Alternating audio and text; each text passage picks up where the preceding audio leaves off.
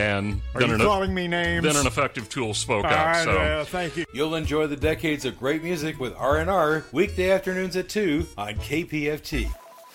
Hello? Man, where are you? This wedding is lit. I thought you were coming. Ooh, I can't. I'm in bed with the flu. The flu? You didn't get a flu shot? I wish I did. I can't believe I'm missing out on Greg's wedding. Whoa. Grandma's about to crowd surf. Grandma's about to what? What? Man, I'll call you back. Oh, man. Sounds like another case of flu FOMO. Don't get stuck at home with the flu. A flu shot is safe, effective, and you can get it at the same time as your COVID-19 vaccine. A flu shot is the best way to prevent the flu and its potentially serious complications. It keeps you protected and also protects your loved ones. Protecting our community can't wait. So why get stuck inside with the flu? Don't get flu FOMO. Learn more at getmyflushot.org. Brought to you by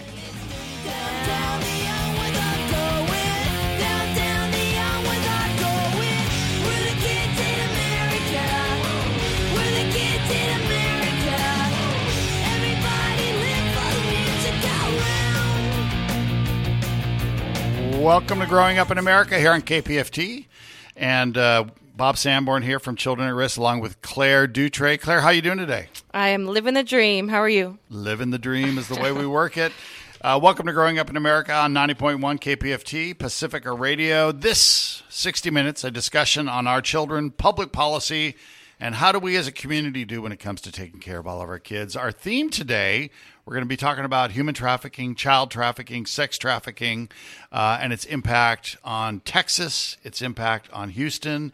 And when was the first time, Claire, that you sort of heard about human trafficking? This is going to sound planned, but it was like an aha moment. I took a class in college with a survivor of trafficking, actually, and now is a large advocate, and then did an internship, my first internship at a nonprofit that combated human trafficking worldwide. So I was very passionate for a very long time in fighting and advocating against human trafficking. It's something that a lot of people get interested in very quickly, right? You see a lot of interest on college campuses, like how do we fight human trafficking? And one of the questions we want to ask today of our number of guests as we talk about this is, what is Texas doing in this fight? Because in many ways we lead the nation with pieces of legislation in the fight, but we're not really doing a great job at treating our victims and the survivors and those that have sort of lived the experience of human trafficking. So we'll talk a little bit about that today. And of course, we have our thumbs up, thumbs down segment, our date of the day. Date of the day is 1 in 4. What do you think that's all about, Claire? 1 in 4 children are exposed to trafficking. Could be. I would hope. 1 in 4 children never hear about health education because the state of Texas doesn't allow it in the schools. Hence, they don't learn about. I mean, there's so many things we could go with, but we'll leave it as that. I think we're starting today off with Caroline Roberts, who is coming on the phone with us now. Caroline Roberts is the senior staff attorney at Children at Risk, and she is one of the leaders in the fight against human trafficking. And we're excited to have Caroline on the phone with us. And is Caroline there? Caroline. She's on her way. There she is. There's Hi, Caroline. Caroline. How you doing, Caroline? Good. How are you? Very good. So, Caroline, Claire and I want to know, when we talk about human trafficking in the state of Texas, I just mentioned that, we sort of lead the nation in a lot of legislation, but what sort of grade do you give our state for what we've been doing in the fight against trafficking, Caroline? I would give us a solid B+. We've done a lot, but there's still room for improvement. Yeah, that's not bad. Very comparatively. Good. Yeah, and what do we have this legislative session? What do we have on tap? I mean, what are some of the big pieces of legislation that we can expect to hear about when it comes to human trafficking in Texas? Absolutely. So a few that I'm excited about. One is mandating the registration of privately owned ATMs, especially those that are in illicit massage businesses or sexual-oriented businesses. Why is that important, Caroline? I mean, I've mentioned this law to a number of people, and it's a big question mark, right? And so tell us the importance of this idea of registering ATM machines, private ATM machines. Sure. So it is a little bit of an unusual connection, but it's really logical if you think about it. The guys that go to these illicit massage businesses, they don't want their wives, their partners, their families to see how they're spending their money. They're not going to put it on their credit card. They're going to use cash, and often case, the business itself will have an ATM where they can withdraw cash. So then that cash is used to buy sexual services, which can be a form of money laundering. So it gives law enforcement another hook by which to get these illicit massage businesses. And when we think about these illicit massage businesses and child trafficking, Caroline, how much do we think underage young girls and young boys are engaged in some of the illicit massage places? In illicit massage businesses, I actually have never seen record of a child being exploited there. It is mostly adult women. I will say in illicit cantinas, which is another big problem in the Houston area, Polaris actually referred to it as the Houston model of trafficking. There have been arrests made in which children were rescued from these locations. So we see children engaged in the human trafficking, sort of this illicit business in many different forms in Houston and in Texas. Mm-hmm, absolutely. Yeah. What's another and big... these places, unfortunately, aren't unique to Houston either. Yeah, right. Very good. What's another bill happening this session that we should look out for? Yeah, so another bill is HB 279. It would allow traffickers to better prosecute, allow prosecutors to better prosecute traffickers who have targeted adults with disabilities. And tragically, this is a thing that we see quite often, that traffickers are targeting the most vulnerable, and that includes adults who are developmentally or intellectually disabled. Yeah. Do we see a lot of that happening in Texas, Caroline? Yeah. So when we speak to service providers, this is actually brought to us both by prosecutors and by law enforcement.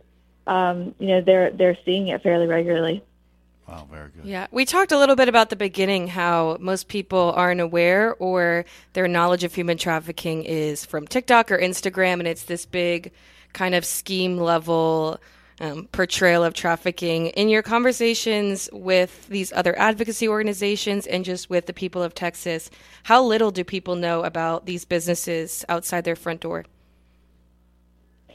Yeah, I think sometimes it's simpler and more in our backyard than we want to acknowledge. So it's the illicit massage business place that you pass every single day on your way to work. It's the populations that we already know are at risk of a number of different types of, victimization. So foster care youth, homeless youth and young adults, all of these people that we already know are struggling, and we owe it to them to reduce those vulnerabilities and, put them in the best place so that they are not vulnerable to traffickers. Wow. Caroline, there are so many myths around human trafficking. I wonder if Claire and I might talk to you about some of these myths, and if you could sort of true or false them and give some context. And one of them is this idea that human trafficking is really just a border problem. Can you talk about that? Sure. So human trafficking is an everywhere problem. It's occurring in urban areas all across the U.S. It's occurring in rural, suburban areas. It's not just along the borders. And even that trafficking that does occur, a lot of times people think of trafficking that occurs outside of our country, but even that trafficking is largely driven by demand coming from, the wealthier countries such as ours. And so when we talk about this idea of ending demand, if you end demand, do you end trafficking in our country? Yeah, without a market, traffickers would not be motivated. Yeah, very good. Yeah. I would say another myth, especially like I mentioned online at the moment, is that traffickers are like undercover big scheme artists and not really necessarily someone you know or someone that can almost groom you and put you in a dangerous situation. So just expelling that myth. Yeah, I mean, traffickers are opportunists, right? Right. So they're not looking, they're not, I don't know, SEAL Team 6 looking to roll up, throw people in a van and roll away.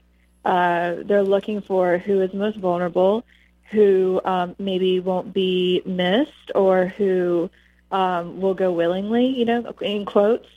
And they are manipulative, right? So we see the kind of romantic type of trafficking where it is, entering into, again, quotes, a romantic relationship with a child or a woman, and then convincing them that this is just something that has to temporarily happen before they can get married, or this is something that, I know you don't want to do this, but if you love me, you'd really do it. And then it just slowly becomes, probably more violent and more forceful. Caroline, a lot of people get their idea of trafficking based upon the movies Taken, right? It's and I've talked about this often, right? That to me, the only part of Taken that's realistic is that first movie. There was that shipping container where each of the beds is separated by a blanket. It seems like that's the only thing that sort of we've seen in the real world. But people are convinced, right, that if you have a pretty young daughter, that she's going to be kidnapped in the suburbs and brought into trafficking, like Taken. Talk a little bit about the chances of that happening. Yeah, it's much more likely that someone that she knows, maybe even someone that you know, because groomers also groom parents, maybe contacts them online or in person, and then slowly convinces your daughter that this is actually her will. This is actually what she wants to do because she is so in love with this person. That's more what it looks like. It looks more like, and there's so much intersection with, abusive relationships than it does an abduction. Yeah. Yeah. And thinking of, you gave Texas a B+. So let's focus back or look back on last session. What are some wins that Texas has made, and how can we progress and build momentum on those wins? Absolutely. So HB 1540, that was the Human Trafficking Prevention Council's big AG omnibus bill. Within that bill, it included a provision that actually made Texas the first state to make buying sex a state jail felony. So we went from 2 sessions ago, buying sex was a felony on the 4th offense, but only 10% of arrests for prostitution were buyers. So almost no buyer, if any buyer, has ever been charged with 4 counts of buying, right? So now that threat of felony, that actually is holding these buyers accountable. In addition, it provided extra protections for children in residential treatment centers. So those are a lot of the high acute need foster care kids who are very vulnerable when they leave these residential treatment centers, and traffickers know that. This idea, Caroline, of buying, of outlawing the idea of buying, right? It's sort of an idea that sort of sprung up out of that's called the Nordic model. Talk a little bit about how the Nordic model compares to what we're doing in Texas. Yeah, so the Nordic model basically makes it illegal to buy sex, but those who are offering to sell sex, they are not arrested. So basically anyone who is selling or is being trafficked, a potential victim, they are not going to be arrested and further victimized, but the buyers are going to be prosecuted. So kind of the Texas version of that, still women and children, which is one of the things that we need to change, can be arrested for prostitution or prostitution-related offenses in Texas.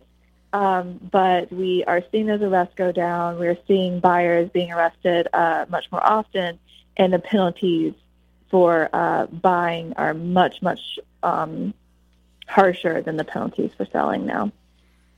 Yeah. You have a blockbuster last question for Caroline? Oh, not really, but I have a question. Okay, go ahead. We can just call it the blockbuster. I've spoken to you or with you about this before, but as a former teacher here in residential treatment centers, you have students bounce around all the time from those centers. What are something either in schools or in businesses that people can do to help inform, or what's the importance of informing these students and parents of the dangers of child trafficking? Yeah, so we should be talking to kids about trafficking in an age-appropriate way. But I think even more than that, we should be talking to kids about healthy relationships. Right. Because we know that is kind of the end that a trafficker uses. And so kids really need to understand what a healthy relationship looks like and what an unhealthy or potentially abusive relationship looks like. I think that would be instrumental in guarding kids against grooming.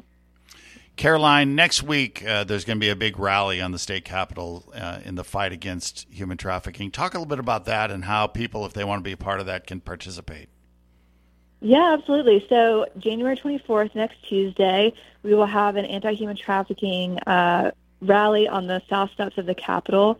There will be a lot of advocates and allies out, with their signs and armed with one-pagers. We'll have about an hour-long rally where you, Dr. Bob, and legislators will be speaking on their priorities for this session. And we're really just there to make sure that, legislators understand that this is important to their constituents. So we want to show up in numbers.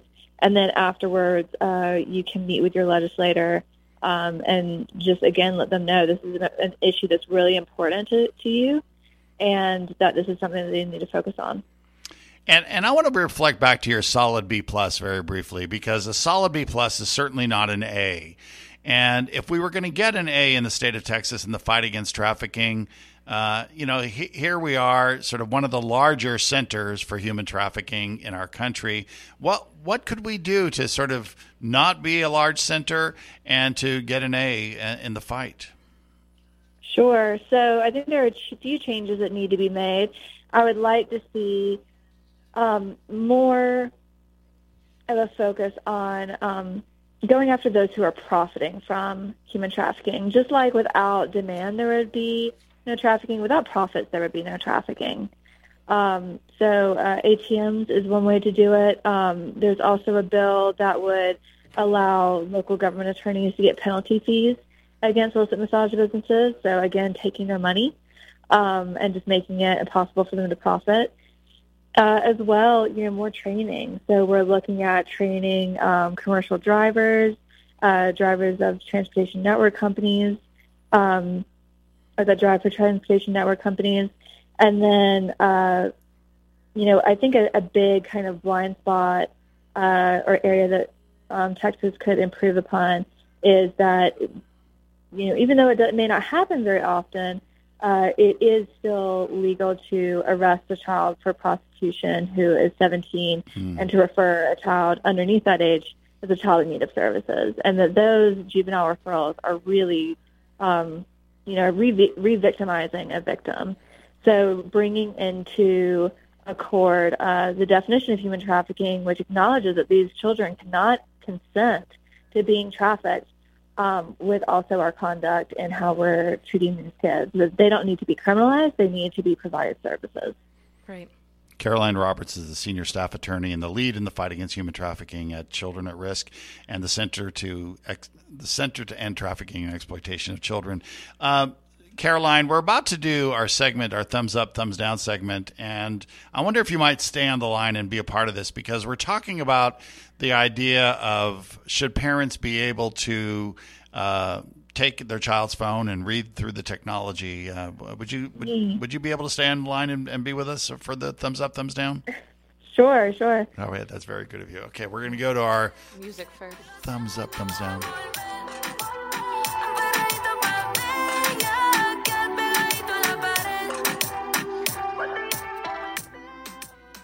What's that music, Claire? You're like That's all Involver. We play it every week. It's so good. I just need to. I know. I guess I'll just wait for next week to hear it again. So, you have to hear the full track one day. One of the questions we get from a lot of parents is, how do I ensure that my child is not being exploited technology-wise? How do we make sure that my child is maybe not doing things they should be doing online, or people aren't contacting them that shouldn't be contacting them? And parents have this real difficulty with the idea that maybe their phone is like their diary, like maybe it should be offline. And no doubt kids also have a problem with their parents, like, this is like my private life, you can't involve yourself. But we've seen over the course of with the last 12, 13, 14 years that we have iPhones in our country, that parents have taken upon themselves. Many parents have said, this is what we do in our house with technology.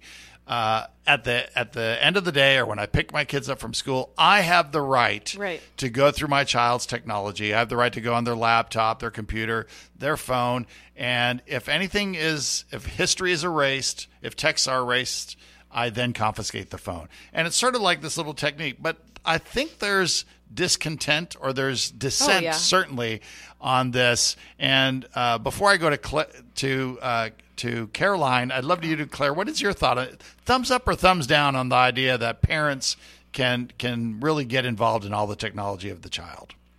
Well, yours was a very intense example of a parent taking their phone every day to scan every app. I will say I have a weird thought about this because I'm sure Caroline will mention this, but as you talked about, there's you never know who's reaching out to your child online, but it's also there's so many avenues. So you can look at their text, and that can be clear. But now we have Snapchat, we have TikTok DMs. Yeah. We had Omingle when I was younger, but that's a whole different story.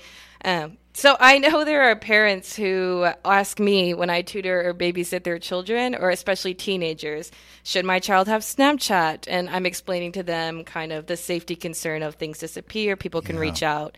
But it is a breach of what the child feels like, their independence. Like, this is the one thing that's mine, like you mentioned. Yeah.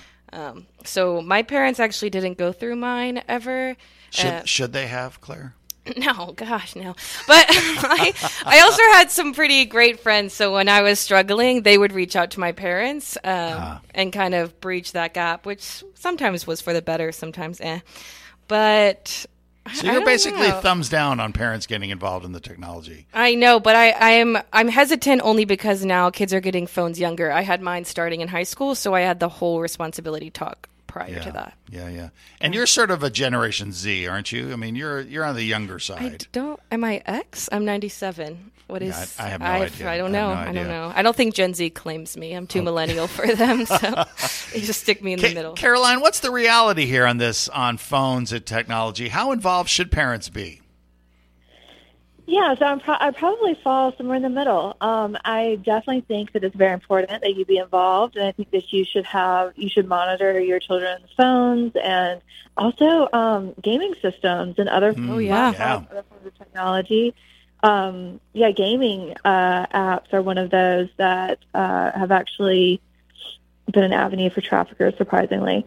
That said, I think, it's up to parents to figure out where that line is. Like, reading every single individual conversation seems a bit too safe. It's too safe. It might hit at that independence.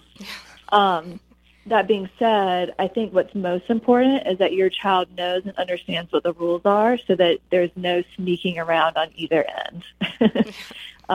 So they if you're going to read all of their conversations, if you're going to check their phones, they know when you're going to do it and how, because there needs to be trust in you as well. And also just a reminder that kids know more about technology than we do. So they'll find a way. And then it is, if you're super involved, it might drive them to find like an avenue that you can't look at.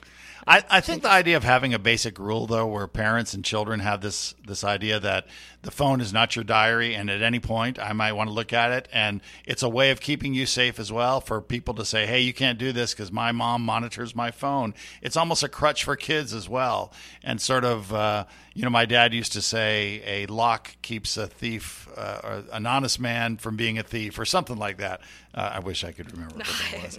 But I think this idea, the threat of a parent looking is oftentimes enough to keep kids sort of doing the right thing. So I'm going to go thumbs up to parents being engaged. Parents need to know the rules, and they do need to understand that it's not hands off the phone, that it's a dual trust type situation. So, Caroline, are there any legalities around this, or is that not really when it comes to parents? You're perfectly able to look at your own child's phone. You probably pay for it. You probably own the phone, right? You almost certainly do. So, Caroline Roberts, Senior Staff Attorney at Children at Risk. Hey, thanks for calling in for this extended stay, Caroline.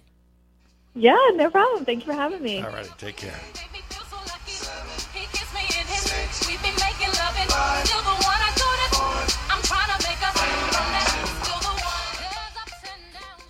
Layla Mazzali, how you doing, Layla?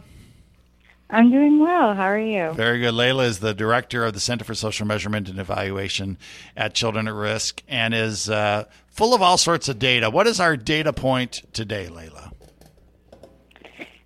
Well, did you have a teaser? We did. 1 in 4. We did 1 in 4. And what did you say, Claire, was the 1 in 4? Well, no, I peeked. But I did say that 1 in 4 children were exposed or could be exposed to trafficking. Is that what I feel like I was pretty close. Layla? What is it, Layla? So that's not far off, although it's not all children, but it's 1 in 4 youth runaways meet someone interested in trafficking them within the first 48 hours of them leaving home. Wow, that's interesting. And it's something we didn't cover with Caroline, right, is that a lot of the kids that are trafficked in our country are these runaway and throwaway kids, homeless children that are vulnerable and used for trafficking or engaged or enticed into trafficking.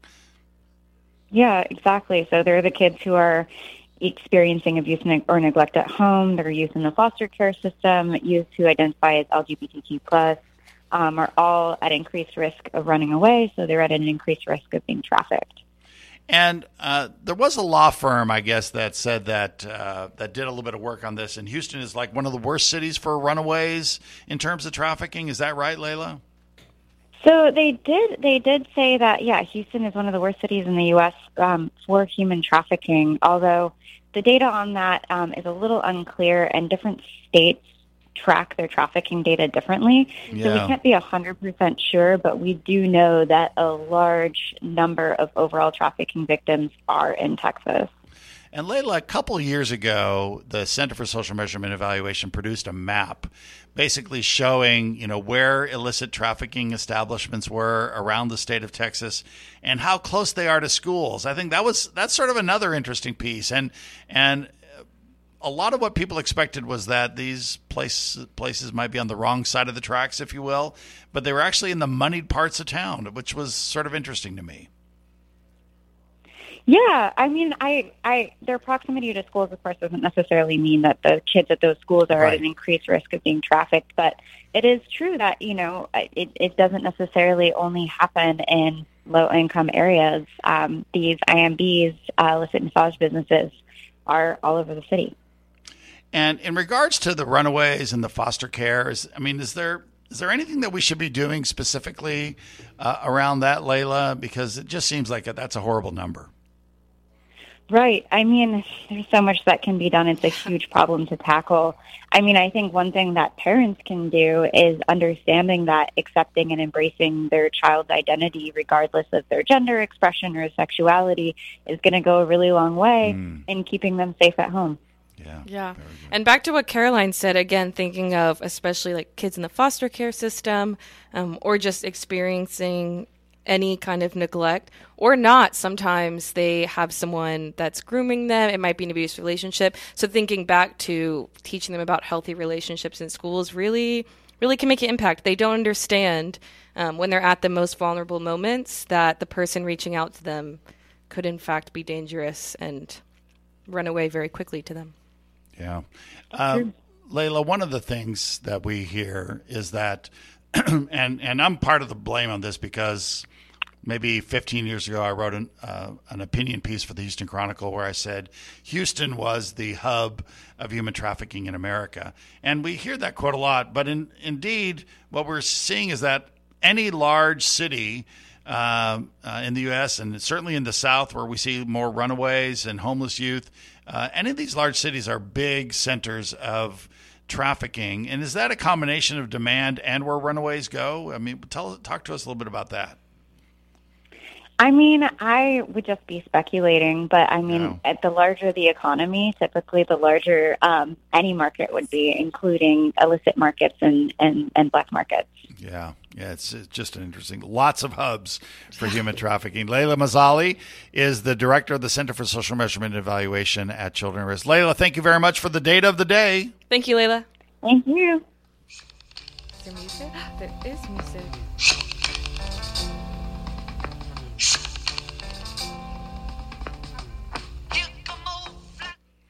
And with us now is Sharon Watkins-Jones. And Sharon hey, Sharon, how are you doing today? I'm doing great. How about you? Very good. Sharon is the director, the chief equity officer, and the director of the Texas Racial Equity Collaborative at Children at Risk and with the Texas Family Leadership Council. Sharon, we wanted to talk to you a little bit today about children of color engaged in trafficking. Talk to us a little bit about what's going on there. Yes, it's interesting. A few years ago, the Congressional Black Caucus Foundation released a snapshot on the state of black women and girls in terms of trafficking in the United States.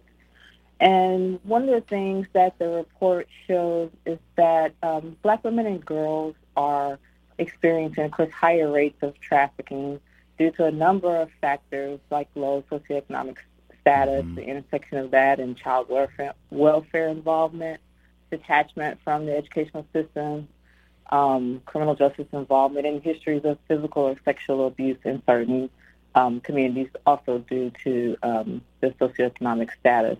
And so compared to racial counterparts, black women and girls are suffering higher rates of those combined factors.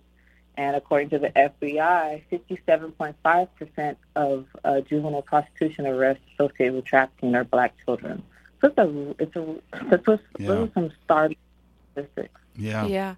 Thinking about especially the inequities and disparities just in the communities alone, what are some ways that communities can help lower those statistics and trafficking, especially for the black women and girls? I think addressing even basic needs would be, disparities in basic needs would go a long way towards reducing some of those numbers. You know, when you talk about basic needs, we're talking about shelter, hunger, sleep, and those sorts of disparities lead to the environment that, you know, is ripe for trafficking. Especially, I heard you speaking earlier about runaways and kids finding themselves in positions that they consider untenable, you know, often think that the streets are better and they would be vulnerable to getting into these situations, especially if their basic needs aren't being met where they are. One of the things that we talked about earlier with Caroline was this sort of notion that what a lot of people perceive as trafficking is what they see in Taken, right? And so you hear sometimes moms from the suburbs say, oh, I have a pretty little girl, she's going to be kidnapped. When indeed, when we look at the numbers of kids in trafficking, they're much more likely to be black girls and boys, Latino boys and girls, Latino, Latinas, and certainly young Asian women. Talk a little bit about that, about some of these misconceptions, Sharon. Yeah, you know, interestingly, according to the Institute for Women's Policy Research, black girls are more likely to experience poverty than their racial counterparts. So that's a huge factor because traffickers tend to target individuals with a low socioeconomic status. So when you look at things like unemployment, debt, and need for individuals to provide for themselves or protect themselves, you know, victims are much likely to leave current situations in order to find safety or find security. And so, you know, rather than look at stereotypes about certain people or certain cultures, you know, really it's an issue of poverty, an issue of safety. You know, how kids are vulnerable when they don't feel like their current situation is tenable. Yeah. Right. And looking at that same report you mentioned, it goes a lot into the foster care system as a whole, which we talked a little bit with Caroline about, and how runaways from the foster care system especially are most vulnerable, or not most, that's a projection, but are quite vulnerable to sex trafficking, labor trafficking. And in there, I'm trying to find the exact statistic. It mentioned that black girls are the most likely to run away from the foster care system. Sure. And in general, Black kids are overrepresented in the foster care system. Yeah. Right. They make up 40% of kids in foster care. And 23% of the Black children make up 23% of the foster care system. And, particularly in that age, 15 to 18, a lot of those kids will find themselves homeless when they age out, and if they see that that's what's at the end of the line for them for foster care, and there's, no extended family to provide the support that many of us are accustomed to, they look to, those who falsely hold out to them some modicum of security. Right. Very good. One of the big things to look at, right, is that we often think of one type of kid being trafficked when indeed it's more representative of the children in the state of Texas than anything. Sharon Jones from Children at Risk and from the Texas Racial Equity Collaborative. Thank you so much, Sharon, for all that you do, for being on the program today. Thanks for having me. Y'all have a great day. All of these lines are being crossed over the atmosphere. All right, next up on the program here on Growing Up in America, Carrie Taylor is with us. Carrie is the executive director of Houston Unbound. And Carrie, it's been a long time. How you been doing? It has been a long time, but it's really good to hear your voice. I quote you so often. You would be very proud of me. I hope it's accurate quotes. That's my only hope. Right? I do. Carrie, talk a little bit. What's the sort of the elevator speech for Houston Unbound now? Because the work that you're doing is extraordinary. Give us a little snapshot of that. Well, what Unbound now aims to do is to activate local communities and resource them to meet the needs of survivors of human trafficking that we've identified. And we really kind of run in three lanes. We do prevention and awareness education. We do, my favorite, professional training. And then we do survivor advocacy, because once you actually make people aware of the problem and then you start equipping people to identify them and connect them with resources, people start calling you, right? And so we were fortunate to open our advocacy center in Houston in January of 2020. And I think we've served a little over 300 survivors through that advocacy center since that time.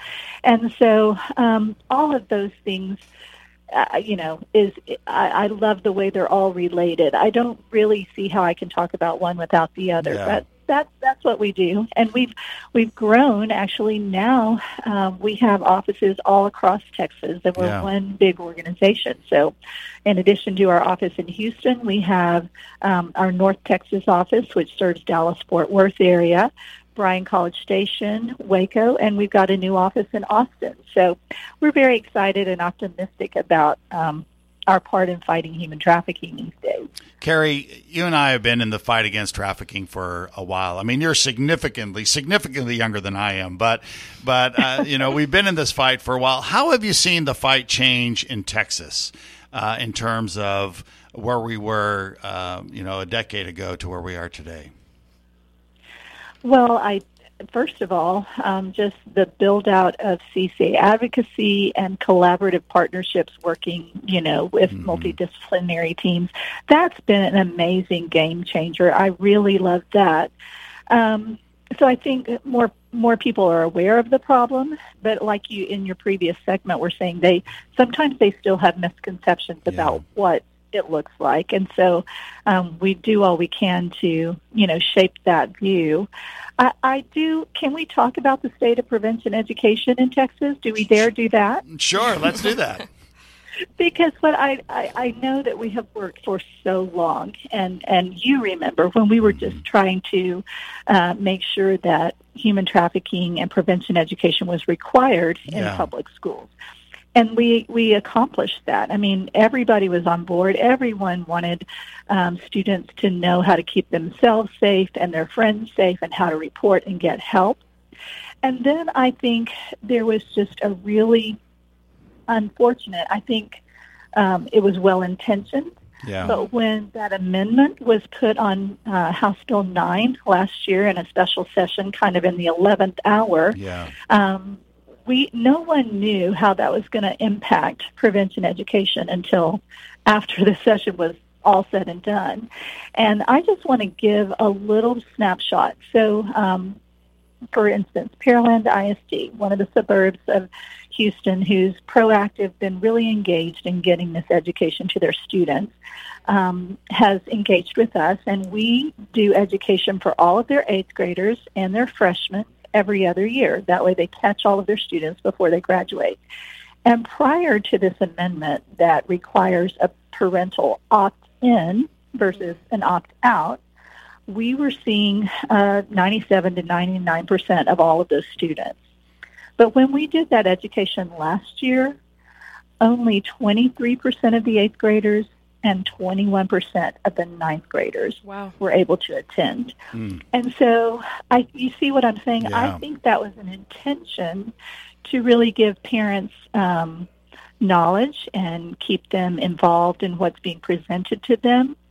But that opt-in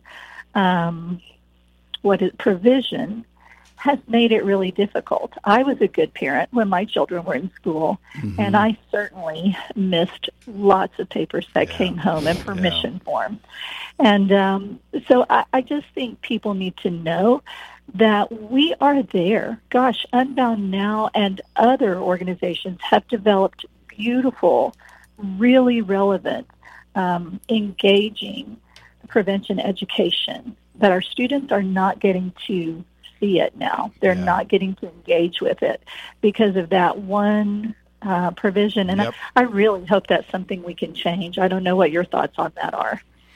Yeah, I mean, I think when we go in as well-intentioned, especially on this issue that gets so much bipartisan support, right? I think if we go in there with good intentions and if we know the right people, I mean, that's always important, right, Carrie, that we know the right people there who can sort of lead on this. You know a couple of good people I know.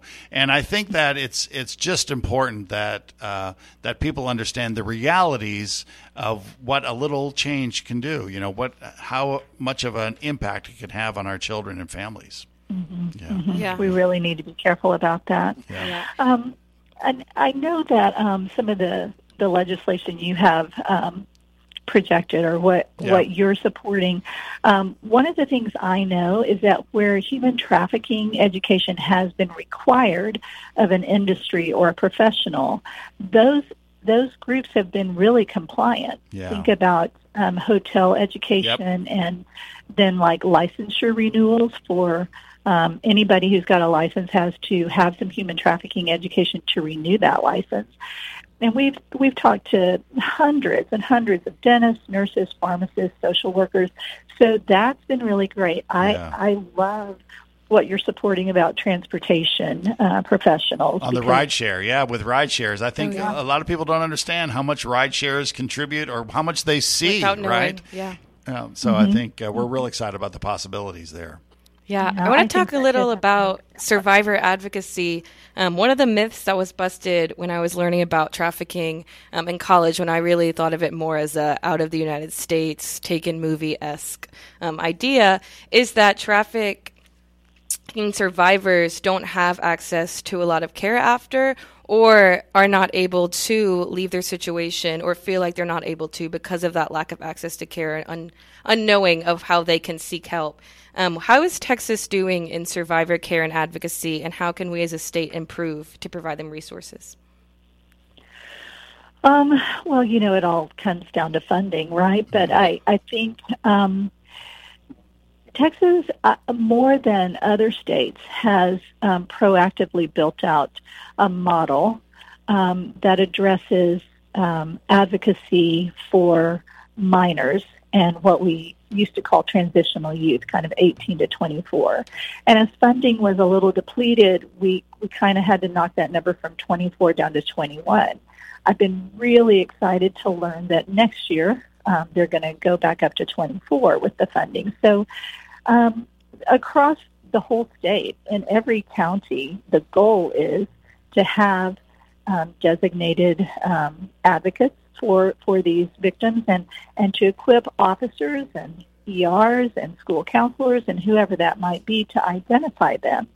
And agencies like ours that have 24/7 hotlines, once we're activated by law enforcement primarily, we're on scene within 90 minutes, and we based on some really sound research that says if you can form a trust-based relationship with that identified victim in the moment of crisis, their likelihood of running away or running back to their trafficker is greatly reduced, and that there's a much better outcome for them because of that. If they do run away, they really have this advocate's number and they reach out to them. And, in practice, we're really seeing that with our numbers. We're not having very many run back, and those who have, for us, at least in 1 year I was familiar with, we recovered all of them because they reached back out to their advocate. So it's really important work that's being done through the governor's office. The child sex trafficking team is organizing all of that. Of course, I'd love to see more funding for adults too, because we've just had, it breaks my heart if somebody's 25 and reaching out for help to say, we couldn't help you. So we've done everything we can to, raise the money to do that. But overall, I think we're making great strides in Texas, so much so that Louisiana is modeling their new programs after Texas. And, a lot of states could model after, especially when it comes to trafficking. I think a lot of states could model some of the stuff that we've done here. I think it's been extraordinary, and it's because of leaders like you, Carrie. So I want to thank you very much for being on the Growing Up in America program, and keep up the great work with Houston Unbound now and Unbound overall. And thank you so much, Carrie, for what you do, and we look forward to talking to you soon. Thank you, Carrie. Oh, I will. Thank you so much. I really feel privileged and humbled to get to do it alongside people like you. Thank you so much. Take care, Carrie. Deep in the heart of Texas, the prairie sky is wide and high. Deep in the heart of Texas. All right, are you ready to go out to El Paso? I am. Yeah. We just had a great song introduction to travel our way there. Yeah. So we have on the line with us is Linda Corchado. Linda is the director of the Children's Immigration Network at Children at Risk. She's out in El Paso. Linda, first off, I wanted to ask you, Linda, how are you doing today, by the way? Great. It's good to be here with you all. Very good. Thanks for being on the Growing Up in America program. Can we go specifically to what's been happening at the port of entries in El Paso to start us off? Because there's been so much attention being paid to El Paso and to what's happening. Give us a brief idea of what's happening and how does it impact children and families? Well, the future of Title 42 still remains unclear, especially since the Supreme Court intervened last month. But we are hoping that the federal court order will stand and that Title 42 will be dismantled for good, which means that the border will open and business as usual will continue. And that means that persons who are lawfully seeking asylum can go to any bridge, let a CBP officer there know we're seeking asylum so that they can be properly processed. You saw El Paso in the news a lot because a lot of families began to understand that Title 42 was beginning to end, and that now if they could notify CBP agents of their presence in the U.S., that they would then properly process them for asylum. And this includes persons from Venezuela and Cubans, for example, who were not being expelled and sent back to Mexico under Title 42. But shortly after that, the Biden administration reversed that, and now they are being expelled. But for those migrant families who do enter the U.S. and seek asylum in this country, there's what's important for people to know is that they have a final destination. Yeah. Many of them have receiving families in other parts of the country who will support them, who will take care of them.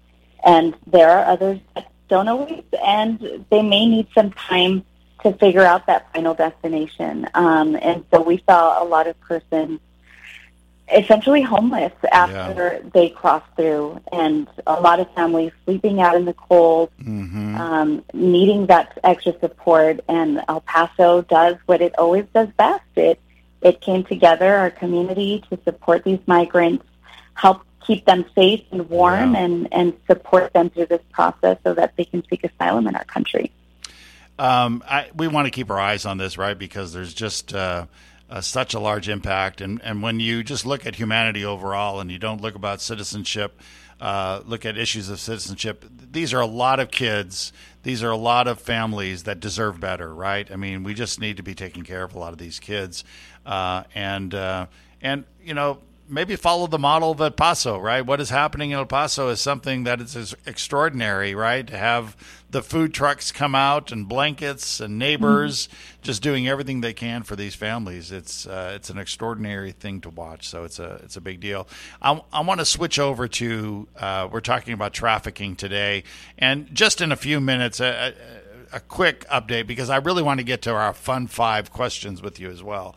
But one of the things, you should do. Oh, that's what I'm saying. Is one of the things that I think is a big myth, right? Is that I remember telling someone recently. I said, "Oh yeah, we've been super busy," and they said, "Is it because of trafficking and all those families coming across the border?" Talk about sort of the correlation between sex and labor trafficking, but specifically child sex trafficking and the kids that are coming across our border. Those are not kids that are being lured here for trafficking purposes. They're really coming for other reasons. Right. I mean, many of them are coming to seek asylum. Many are coming as unaccompanied minors, for example. You know, it's hard for me to say really what the reality is, and I think that's concerning. You know, for someone who's represented immigrants, I think silence is a concern. It should always be a concern. Yeah. Because these populations are just more vulnerable than others. You know, women and children suffer disproportionately from trafficking because they're forced to live in poverty. They suffer from gender discrimination, illiteracy, and low levels of education. And when you throw immigrant status in there, now they're also fearing deportation. So I don't think we also have an accurate sense of what's going on because these communities are so fearful of coming forward to seek support to help prosecute these crimes. I have represented, you know, siblings, for example. One had just turned 18 and he was detained, and he came through Mexico from Honduras with a sister who was 11. And unfortunately, they also encountered a smuggler who happened to also be a part of a sex smuggling ring. And so they were able to provide corroborating information to the FBI, Homeland Security. Yeah. But, you know, I don't know what the landscape really looks like because a lot of these populations suffer in silence. Yeah. Right. I remember, not to paint a picture that it's all based on luring, but when I worked in D.C., they spoke a lot to, in the lure, it would be the promise of a job, a passport, citizenship, etc., and that's kind of how they got their victims to the United States. And like you said, once you're here, their passport, their information was kind of withheld by their trafficker. And now they're vulnerable. Either they don't speak the language or they don't know where to seek. I spoke with one woman that did find someone, and they turned her back to the trafficker. So it's scary to think about the vulnerabilities that these children face. Very good. Let's go to our final 5 questions with Linda Corchado. So, Linda, what did you? Yeah, I know that was an excellent segue. Didn't you think it was just? It was very, very good, very smooth. Don't you think? I mean, I specialize in the it's smooth, Texas, so we don't really smooth and abrupt. So, Linda, what did you want to be when you were growing up? Question number 1. I wanted to be a geologist. Geologist? I actually would. I would know a deal. I would like geologist. Collect rocks. It was the worst thing. My mom would have to sew pockets and because I would just carry pebbles. Wow. But I was just really interested in the Earth formation. And that's just totally random. Wow, very good. Well, you live in El Paso, a lot of rocks out there. Okay, my question. My question is, if you could go back and have a conversation with yourself at any age, what age would you choose and why? Wow. Aww. These are supposed to be easy, fun questions, Claire. I love the hard-hitting. You got deep. I'm very introspective. It's funny. I've talked to Dr. Bob about this too, but I would talk to my preschool self because I was actually it was determined that I would be in bilingual kindergarten because I didn't know the people, the figurines on Sesame Street. I didn't know who Big Bird was, for example. And so when I was told, no, you're going to need a bilingual education first, I felt really like I did something wrong. And so I would tell that little girl that felt like, being bilingual and speaking Spanish was some bad thing. I'd say it's the most amazing gift you've been given, and just watch, you'll see. What was your favorite TV show as a kid, Linda? As a kid, I have to be honest, I didn't really watch a lot lot of TV. Look at her. Except for Sesame Street. So pretentious, even as a child. Oh, no, I don't do TV. Just books. This question might be terrible because of that, but who would you have play you in a movie about your life? Yeah, who would you have play you? Yeah, that's good. Who would star in the Linda Corchado story?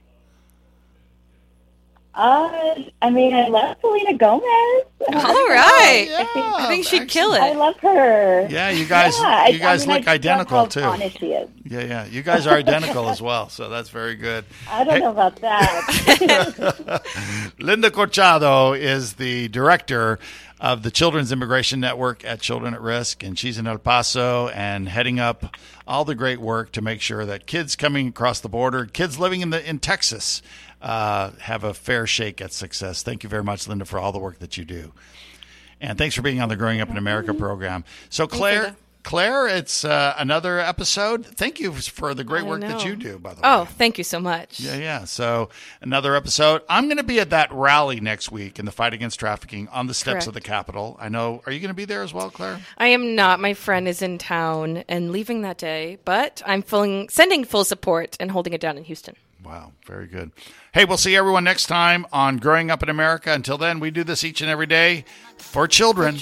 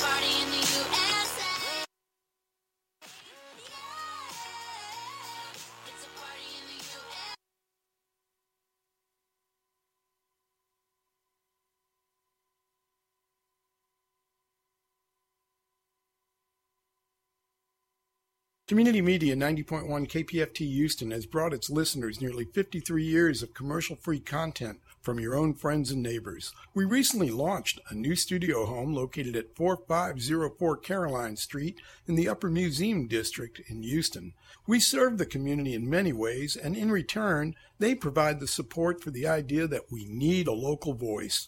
Today, we use that voice to reach out to you and ask you to bring canned and other shelf-stable foods to supply the Manna Food Pantry of the 3rd Ward, located just blocks from here. We will be collecting food at our community media station from Wednesday, January 25th through Sunday, January 29th. We request that you bring a donation of cash or food contributions of at least $20 to help those in need in our own community. Let's work together to stamp out hunger in our own backyard. This is 90.1 KPFT FM, FMHD1, Houston. Hey, wouldn't it be great if life came with a remote control? You know, you could hit pause when you needed to, or hit rewind. Like that time you knocked down that wasp's nest. Uh-oh. Or that time you forgot to roll up your windows in the car wash. Fantastic. Yeah, a remote control would have come in handy then. Well, life doesn't always give you time to change the outcome, but prediabetes does. With early diagnosis and a few healthy changes like managing your weight, getting active, stopping smoking, and eating healthier, you can stop prediabetes before it leads to type 2 diabetes. It's easy to learn your risk. Take the 1-minute test today at doihaveprediabetes.org. Life doesn't come with a remote control,